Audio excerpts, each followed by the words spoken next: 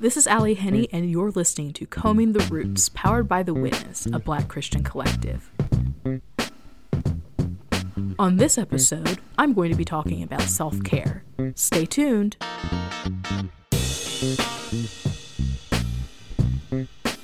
Hey! So on this episode, I'm talking about self-care. Self-care, that phrase, has gotten such a bad rap as of late, because it's one of those things that this cycle always happens in culture, where there's a concept or idea that most of the time it has been around for a long time, and then there's like a segment, is like a specialized area or something of society that people might use a phrase or might hold a certain concept or belief or idea or something like that, and then it kind of becomes mainstream. And so then whenever it becomes mainstream, everybody's like, oh, hey, it's the thing. Look at the thing. Let's talk about the thing. Let's have the thing. And then after it becomes a thing for a while, and then after a certain segment of society gets a hold of it, and they start to like really dig into it, and as my mom would call it, they start to wear it out. They start to wear whatever it is out, and so then there's like this backlash against it, where then people are like, oh my gosh, the thing. No, we hate the thing. Oh, I can't believe y'all want to do the thing. And then people start writing think pieces and stuff. Like the super like millennial thing to do with this is to be like, oh, okay, I'm going to write a think piece on why we shouldn't think this way and why this thing, we should actually be doing this other thing and whatever. And we gotta like, you know, be all extra and whatever about it. So self-care has become one of those things.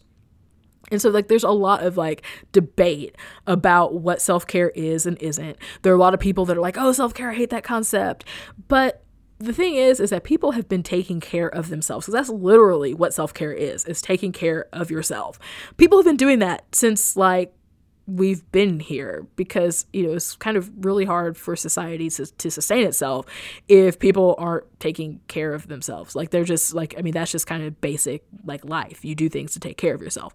But self-care, of course, is beyond taking care of yourself, just like the basic your needs. But sometimes, even for some people, like you might deal with certain mental health concerns, and so taking care of yourself just at what most people would construe as like a basic level for some people, like that thing that might be basic for you, is like, it's like life-giving and critical for somebody else. Like they're really, you know, surmounting like an obstacle to be able to do that thing. And so whenever they do that thing, it's self-care to be able to do that. And so self-care, like I said, I think it's kind of gotten a bad rap, but it's literally something that we've been doing for a really like long time. I think that where it gets the bad rap is that self-care, often people will use it to describe things that maybe for the majority of people aren't self-care. And so it's like, okay, you're saying that you're doing this as an act of self-care, but it's really not, because self-care really, and I guess I should maybe unpack this concept a little bit for people maybe who aren't really hip to what I'm talking about. But the concept of self-care, more or less, is taking care of yourself in a way that is different than your normal routine. Like, it's outside of your normal routine. It's something that it might be above or beyond in measure than what you would normally do for yourself. So like, just for an example, and I'll get into some other kinds of examples later in the show, but one example for me of self-care is detangling my hair. I have an afro. Like, I wear my hair in a wash and go on most days.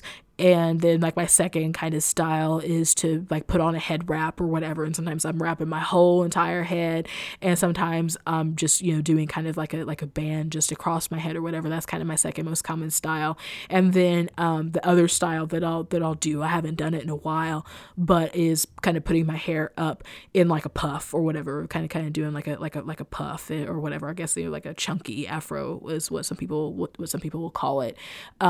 Or the kind of style that I'll do or whatever. But like that's kind of just what I tend to do with my hair. So because I wear my hair out a lot, I'm actually like super prone to tangles and super prone to like sometimes my hair tries to lock up on me, and it's a whole entire thing. I don't always wear my bonnet, so I'm out here giving advice to people that I don't even do myself, but it's like I don't even wear my bonnet half the time. So detangling my hair is like a thing, and it's not like my hair's not like to where it's just it sometimes it does get to where it's super tangled, where I might go through a season where it's like I don't have time for anything, like I'm barely taking care of myself, and so like so barely taking care of myself at like the basic level. So detangling for me at least is extra, and I've tried to work detangling just into like my regular wash and condition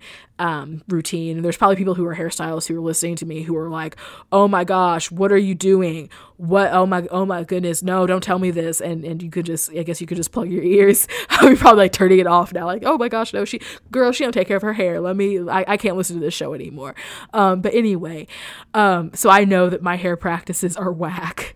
I know I try to use good products, but I know that my hair care practices are whack. Please don't follow my example of hair care, because I know that is awful. But anyway, I don't detangle as often as I should. I don't trim my hair as often as I should, and it's something that I'm trying to rectify. But right now that falls into the realm of self-care for me, because it's above and beyond what I normally do. And so I think that there is even like this unique expression of self-care that Black people have to engage in. And that's actually why I titled this episode the way that I did. Wear your bonnet, grease your scalp. And maybe if you're a guy, it's like, I don't know, wear your do-rag, grease your scalp. I don't know if it's like wear your do-rag, brush. Like, you know, I'm not into wave culture at all. Now, I like to see some waves. Don't get me wrong. Like, some people get it and it's like, oh yeah, you got some waves. Okay, I see you. But I'm not really like into that culture at all. I don't really like understand it fully.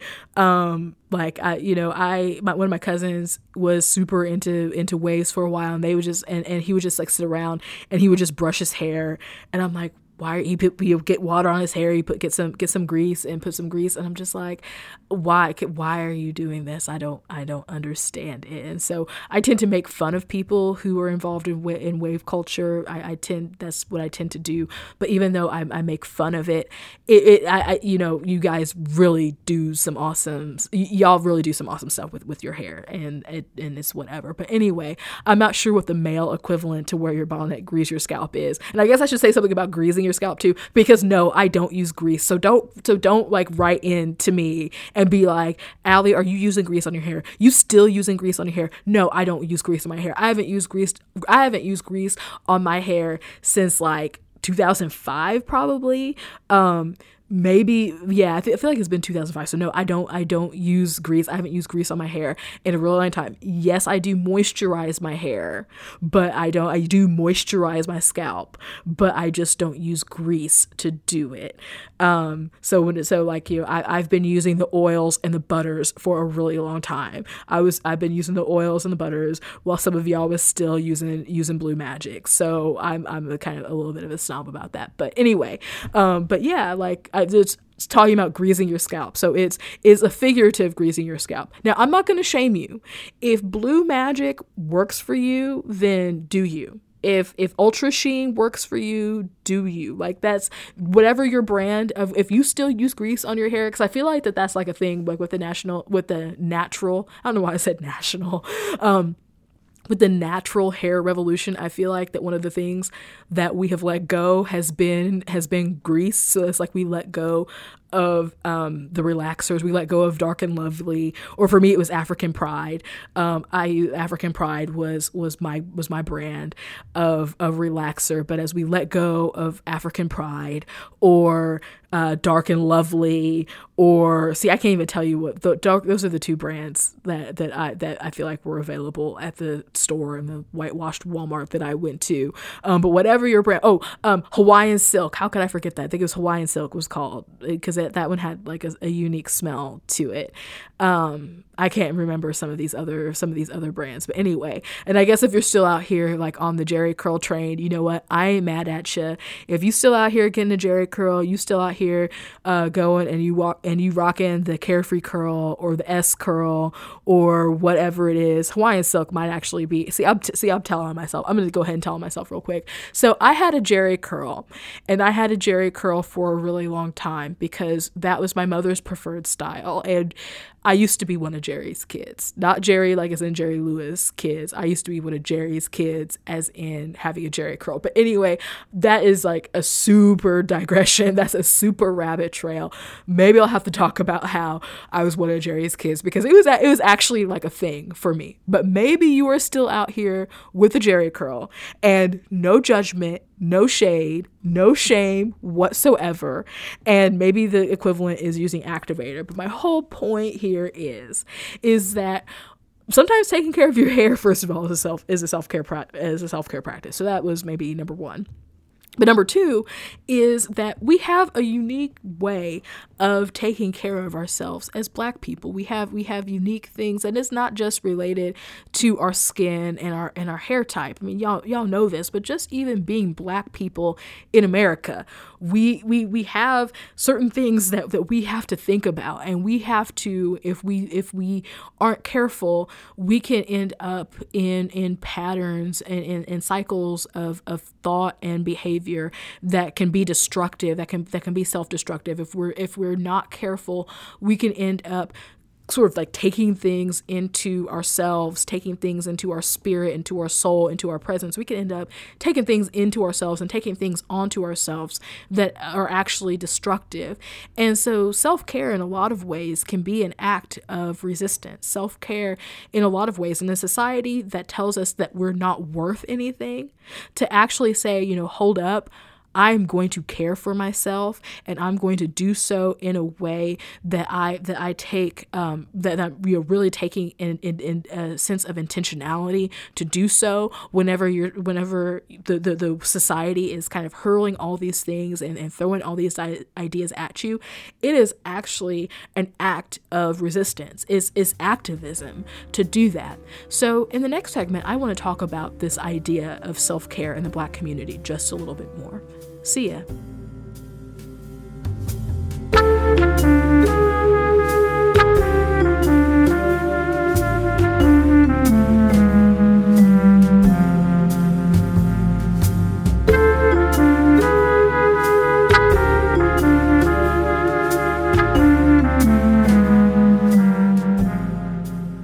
In the last segment, I mentioned that self-care was a form of resistance. And I also talked about how Black people, we have a unique kind of brand of self-care, I guess, that we can or should is all of it. But we have this unique brand of self-care that we engage in. And so in this segment, I want to talk about that just a little bit more. So self-care, like I said in the last segment, I think that it is a concept that I would agree has been co-opted by mainstream culture. And so things that typically aren't self-care for most people sort of have become like this, I'm gonna practice self-care by blah, blah, blah, blah, blah, blah. And it's like, well, no, you're not maybe really practicing self-care unless this is something that is unique for you, that it's like a big deal to be like, like for some people, I know that people who struggle with depression, that sometimes even like getting out of bed and taking a shower can be like a big milestone for them, where for a lot of people who don't deal with that particular mental illness, getting up and taking a shower in the morning, it really isn't a thing. Like it's you do it, or I guess if you're an evening shower person, you shower and you do it when you want to do it. You do it whenever you're able to do it. And it's really not like this thing that is like, oh wow, let me give myself like a boost up, like let me boost myself up because I took a shower. But for some people who their life circumstances makes that a thing where taking a shower is a milestone for them, it's a big deal, and we should definitely applaud that. But a lot of times people take things that like really are just like, no, you're just doing something. Like you're just having fun, or you're just taking time out for yourself. That's not really self-care. Sometimes the concept can be kind of skewed. So it's like, oh, I'm going out for ice cream, it's self-care. And I mean, sure, like if ice cream is something that you never ever really get to do, perhaps it could be self-care. Or maybe there's certain circumstances or whatever that it definitely like feeds and nourishes your soul in a way that maybe another thing wouldn't. So, I don't want to discount that. I don't want to discount that reality, but I also think that sometimes self-care just gets applied. Maybe the better way to say it is that the intent behind people's self-care, maybe not the thing, not the specific thing, but sort of like the intent behind it becomes like this. It becomes like this thing where it's just like, oh, I'm doing this activity, or I'm engaging in this certain thing that I like, and so I'm calling it self-care, but really it's not self-care, it's avoidance. So I'm like avoiding things that I actually need to do. Or if it's not avoidance, then it's, oh, I'm practicing self-care, and it's indulgence. And so self-care becomes an excuse to overindulge in things, because it's like, oh, but this is self-care. Oh, but this is self-care. Like, oh, like eating like all of this ice cream, this whole thing of ice cream, that was self-care. And then like the next day you're like, oh, I got the venti pumpkin spice latte or whatever it is that people drink from Starbucks. And and I did that like 6 days this week. That's self-care. Well, I would say maybe that's not technically self-care. If that's like your reality, like you're doing this all the time, that maybe that's not self-care, because your intent behind it is, well, I'm just doing this thing to kind of like I'm just indulging, like I'm just overindulging. Like there's no reason on earth why I actually need to do this. Like there's no reason on earth why I need to eat 3 tubs of ice cream on 3 different days. Like there's no reason why I need to do this. I'm just doing it because I want to indulge. And so I think that's a lot of maybe what pushback against self-care is it's a pushback against overindulgence. And then there's also the element of just cheapening the idea of taking care of yourself, because we all take care of ourselves. It's how humanity has been sustained over all this time, has been us taking care of ourselves. So to make something like, oh, I'm doing self-care, that it's like, but is that really self-care, or is that just taking care of yourself? Because the concept of self-care, the idea is taking care of yourself in a way that's unique and that is above and beyond what you would normally do. And it's taking time out for yourself in a context maybe where you wouldn't be able to. And so I'd say that Black people, that we have a unique sort of take on self-care, is that we deal with a unique onslaught from society. And so there are times when self-care isn't like this indulgent, hey, I'm just going to relax, hey, I'm just going to chill, hey, I'm going to do something that is fun or that makes me happy. Sometimes self-care is like protecting yourself. It's not just taking care of yourself, but you're taking care of yourself by protecting yourself from the onslaught. And so sometimes self-care is saying, well, some Black person got murdered in their home this week. And so for me, self-care looks like not reading the news story, or it looks like not watching the body cam footage, or it looks like whatever number of things that you do, not to avoid the topic, but to just say, you know what, like I can't put that in my spirit right now. I can't put Black death in my spirit. And so I am just going to take a step back and not engage with this. So a lot of times people make self-care into an indulgence thing, but sometimes self-care is about abstaining. Sometimes it's about saying, like, no, I'm not going to do this. And where that becomes an act of resistance for Black people is, I think, and especially for Black women, is that society already, American white culture, has this idea that, like, if you're not working, if you're not producing, like, we place a lot of value on what people can produce and what they're worth. And we then, like, tie people's intrinsic value in to how much they're producing. And so to say to society, because society, American society, was literally built on the backs of Black people. So to say, you know what, I'm not going to let like the world build itself on my back, and so I'm going to take a step back and do something that takes care of me and that centers me and doesn't take care of other people. And this is something that for Black women, we wear the cape.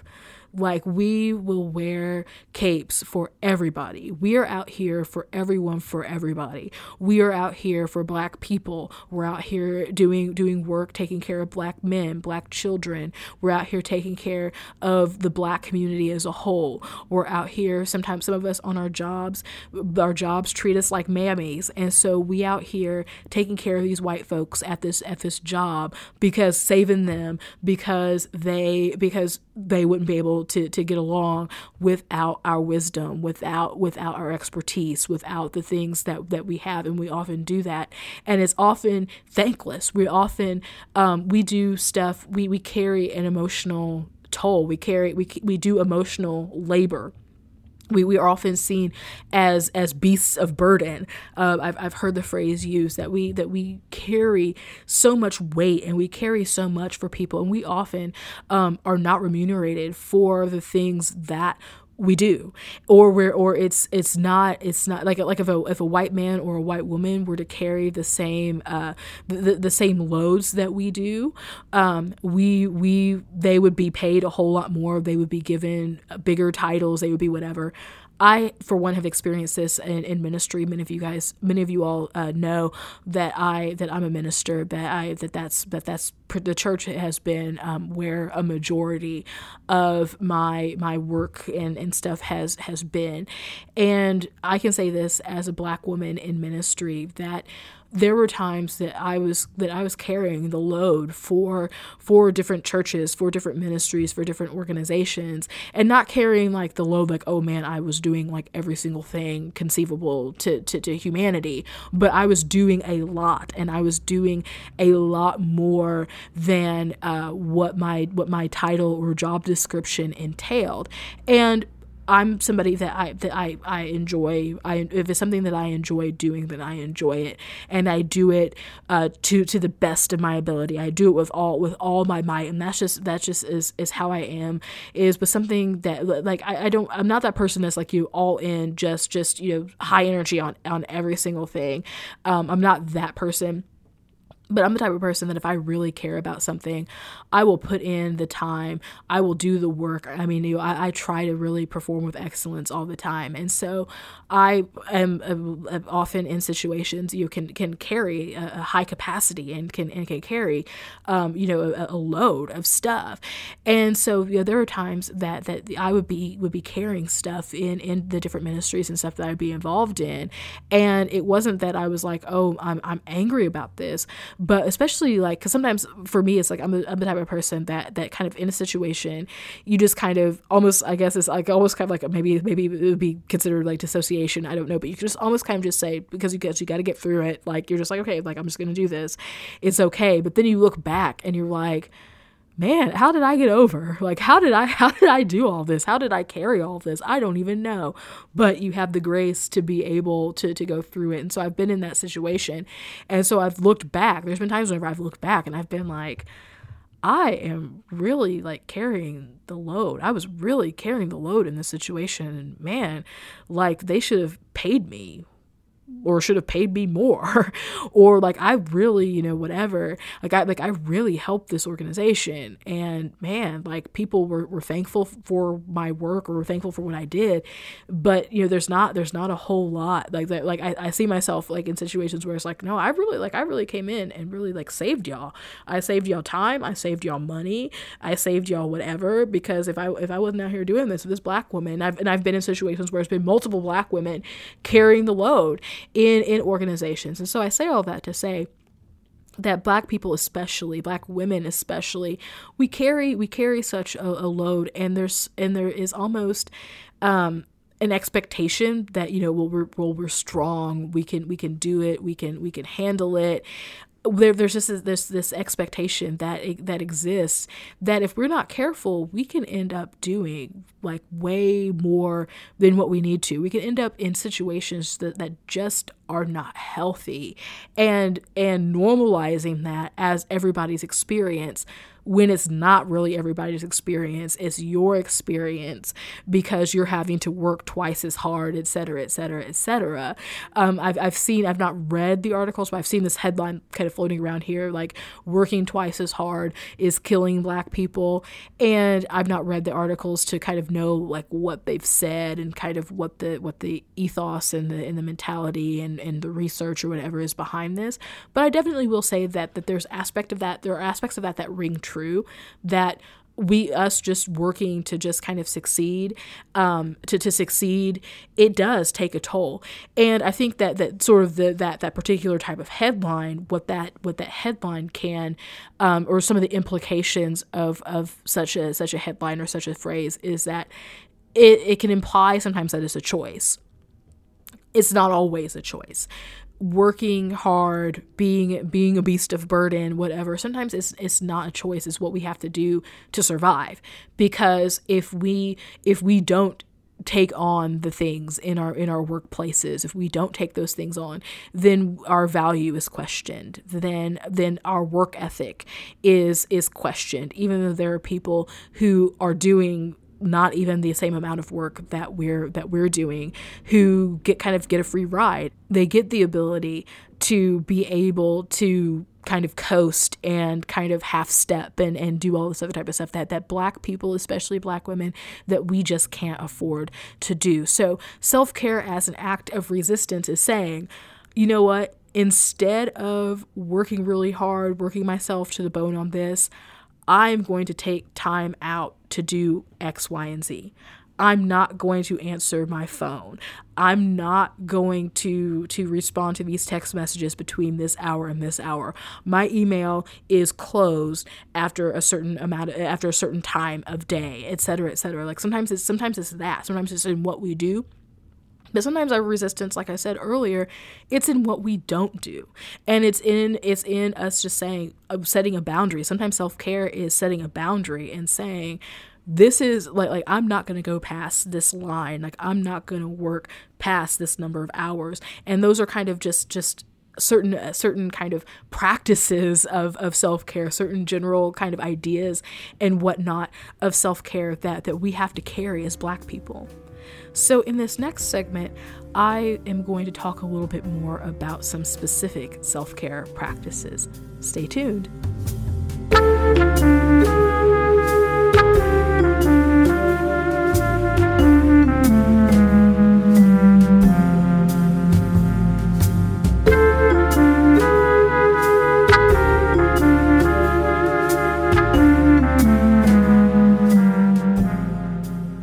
So in the last segment, I kind of unpacked this idea of self-care as resistance. So in this segment, I want to talk about some of those practices of self-care. So the name of this episode is Wear Your Bonnet, Grease Your Scalp. And I've talked a little bit about how maybe some of that might look different. Like, so maybe you're not literally wearing a bonnet or literally greasing your scalp. But there are things that I think that all Black people need to do in order to take care of ourselves, especially in this climate. So one of the first things that we need to do, for me, it boils down to our consumption of media. And it's not just media like as in traditional media, but it can also be social media. So I think an act of self-care that many of us, most of us, all of us probably need to engage in is setting boundaries for our consumption. And so I mentioned in the last segment about Black death that self-care sometimes is being the person that you're not gonna watch the body cam footage. You're not gonna watch the dash cam footage. You're not going to watch these different things that show up whenever Black people are murdered in the street. Or you're not going to watch Black people be abused. And I think that is a good act of self-care. It's very rarely really that I will watch videos or that I will listen to phone calls or that I'll whatever, because it's like at the end of the day, I really don't need to see it. I really just don't need to put that into my spirit. I can read the account. I can read the summary. I can read the summary of it, which even that in and of itself, that can definitely be damaging.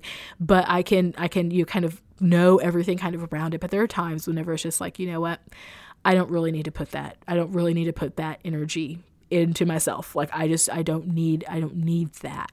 There are sometimes whenever I do say, okay, you know what, I'm going to go ahead and just see what this is. This person lived through it. The least I can do is watch it. But I'm very judicious about that. And it's a matter for me really of practicing that emotional wellness of checking in with myself to see, well, am I in a space that if something were to really, could this really be upsetting for me? Could this really, could this trigger some things for me? And so that actually brings me to another kind of aspect of self-care practices, is that there are lots of different self-care practices that kind of fall into certain categories. So I think, you talk about mind, body, and spirit. So there are self-care practices that we think of with our mind, like those emotional things, those emotional components, that you avoid things that are, and not like in this avoidance response, but you just are saying, you know what, I'm going to practice self-care by guarding my emotions and not indulging in that, like not partaking in that, not consuming whatever it is. Then there's also the body, and that's really kind of like the physical type of things, I think, is what often gets labeled as self-care. So is what kind of has become part of the self-care craze, is like, oh, I'm going to go to my favorite restaurant and whatever, like I'm going to take a bubble bath, I'm going to sit back with a good book and a mug of hot chocolate, whatever the thing is.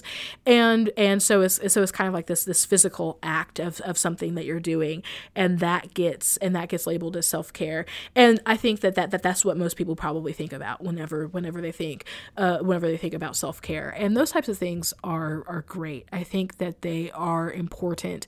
I think that they need to be done with intentionality. I think that in indulging in self-care, sometimes it's not things that are extra. Sometimes your self-care is like literally like taking care of your basic needs. Like self-care is, I'm going to drink water, and I'm going to make sure that I'm drinking plenty of water. And so, like, being at an event or being in a workspace or something like that, where you're like, where maybe you're under a lot of stress, there's a lot of demands for your time and your attention, and you say, I'm going to be intentional. I'm going to make sure that I'm hydrated. If I can't control anything else that happens in this circumstance, I'm going to make sure that I'm hydrated. Maybe it's stuff like wearing your bonnet and greasing your scalp. That you are saying, you know what, I really need to take care of my physical body, and so these are the things that I'm going to do.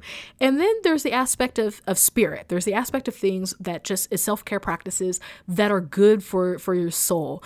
I have never read any of these books, but I remember there was this whole craze back in like the late 90s, early 2000s, where there was this book called Chicken Soup for the Soul.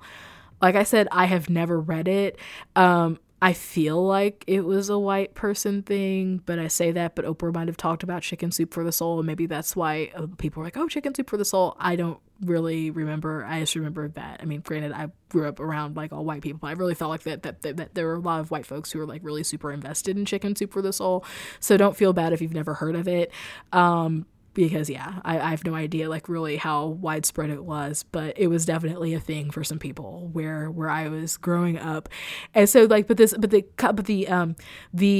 title, I think the idea is like, oh, your soul is like, it's getting chicken soup and it's getting nourished and it's becoming well or whatever. Like, I think that you have the ability to be able to think of like, oh, chicken soup for my soul. What would that be? Well, there are some things that might be chicken soup for your soul. That might be, and maybe they're regular practices, because self-care, it can be the self-care things can be regular practices, can be things that you set your intention to, and sometimes there are things that you treat yourself with. But there are things that you do that are self-care that just is not really like, sometimes they can even maybe be things that don't really take care of the body aspect of it, and maybe don't really take care of your mind, but they are things that make your soul kind of come alive in a way. So one of my things, and this is so awful and problematic that I'm even talking about this, but So something that has been chicken soup for my soul lately has been watching All My Children. I will not talk about how I've been able to watch All My Children, but I have been able to watch because All My Children doesn't come on anymore. It went off the air, I think, in 2013. My mom watched All My Children from like the time it first came on until the end. She loved All My Children. We used to call it Chillins, and like we would be like, oh, go watch Chillins. I mean, I grew up on All My Children, and then I grew up on the CBS soaps too. So Young and the Restless, As the World Turns, Bold and the Beautiful, Guiding Light. I watched them joints, and it was a whole. There's a whole lot that I could say about that. Like, man, no, I literally, soap operas helped raise me.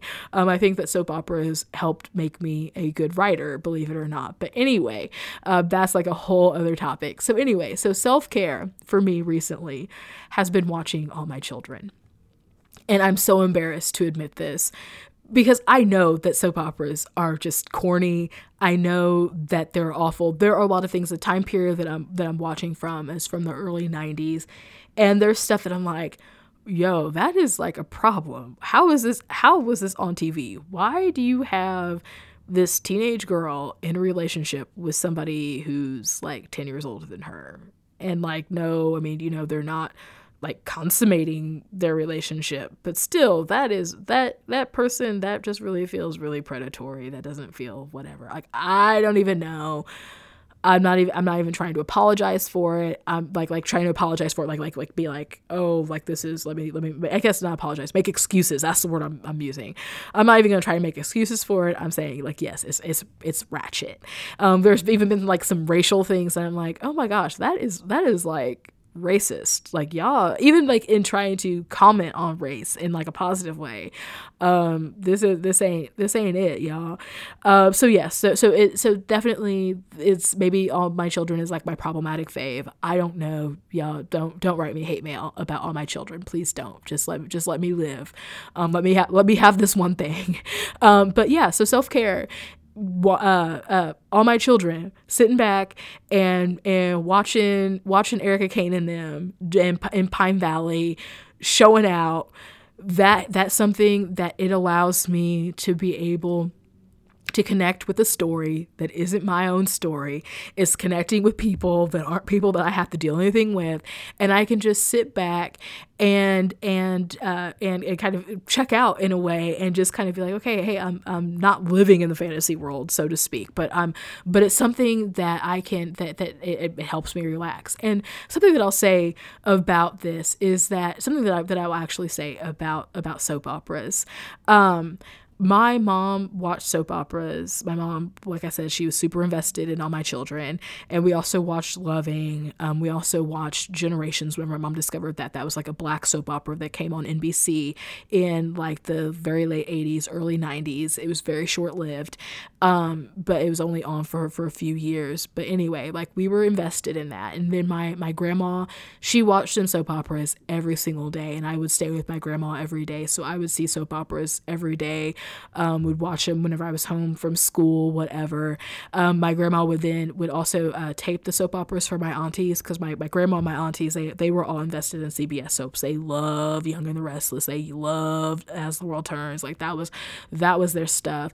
And so my grandma would tape the shows for my aunties, and then in the evening time, like, so sometimes even for me, like it would be like after school, whenever my aunties would come home from work, my grandma would play the tape, and we would watch the stories. And something that I realized about those stories is, yes, it's a bunch of rich white people, like most of these soap operas, especially if you're talking about like the 80s and then the 90s, they started to get a little bit more diverse, but still it was still like super duper white.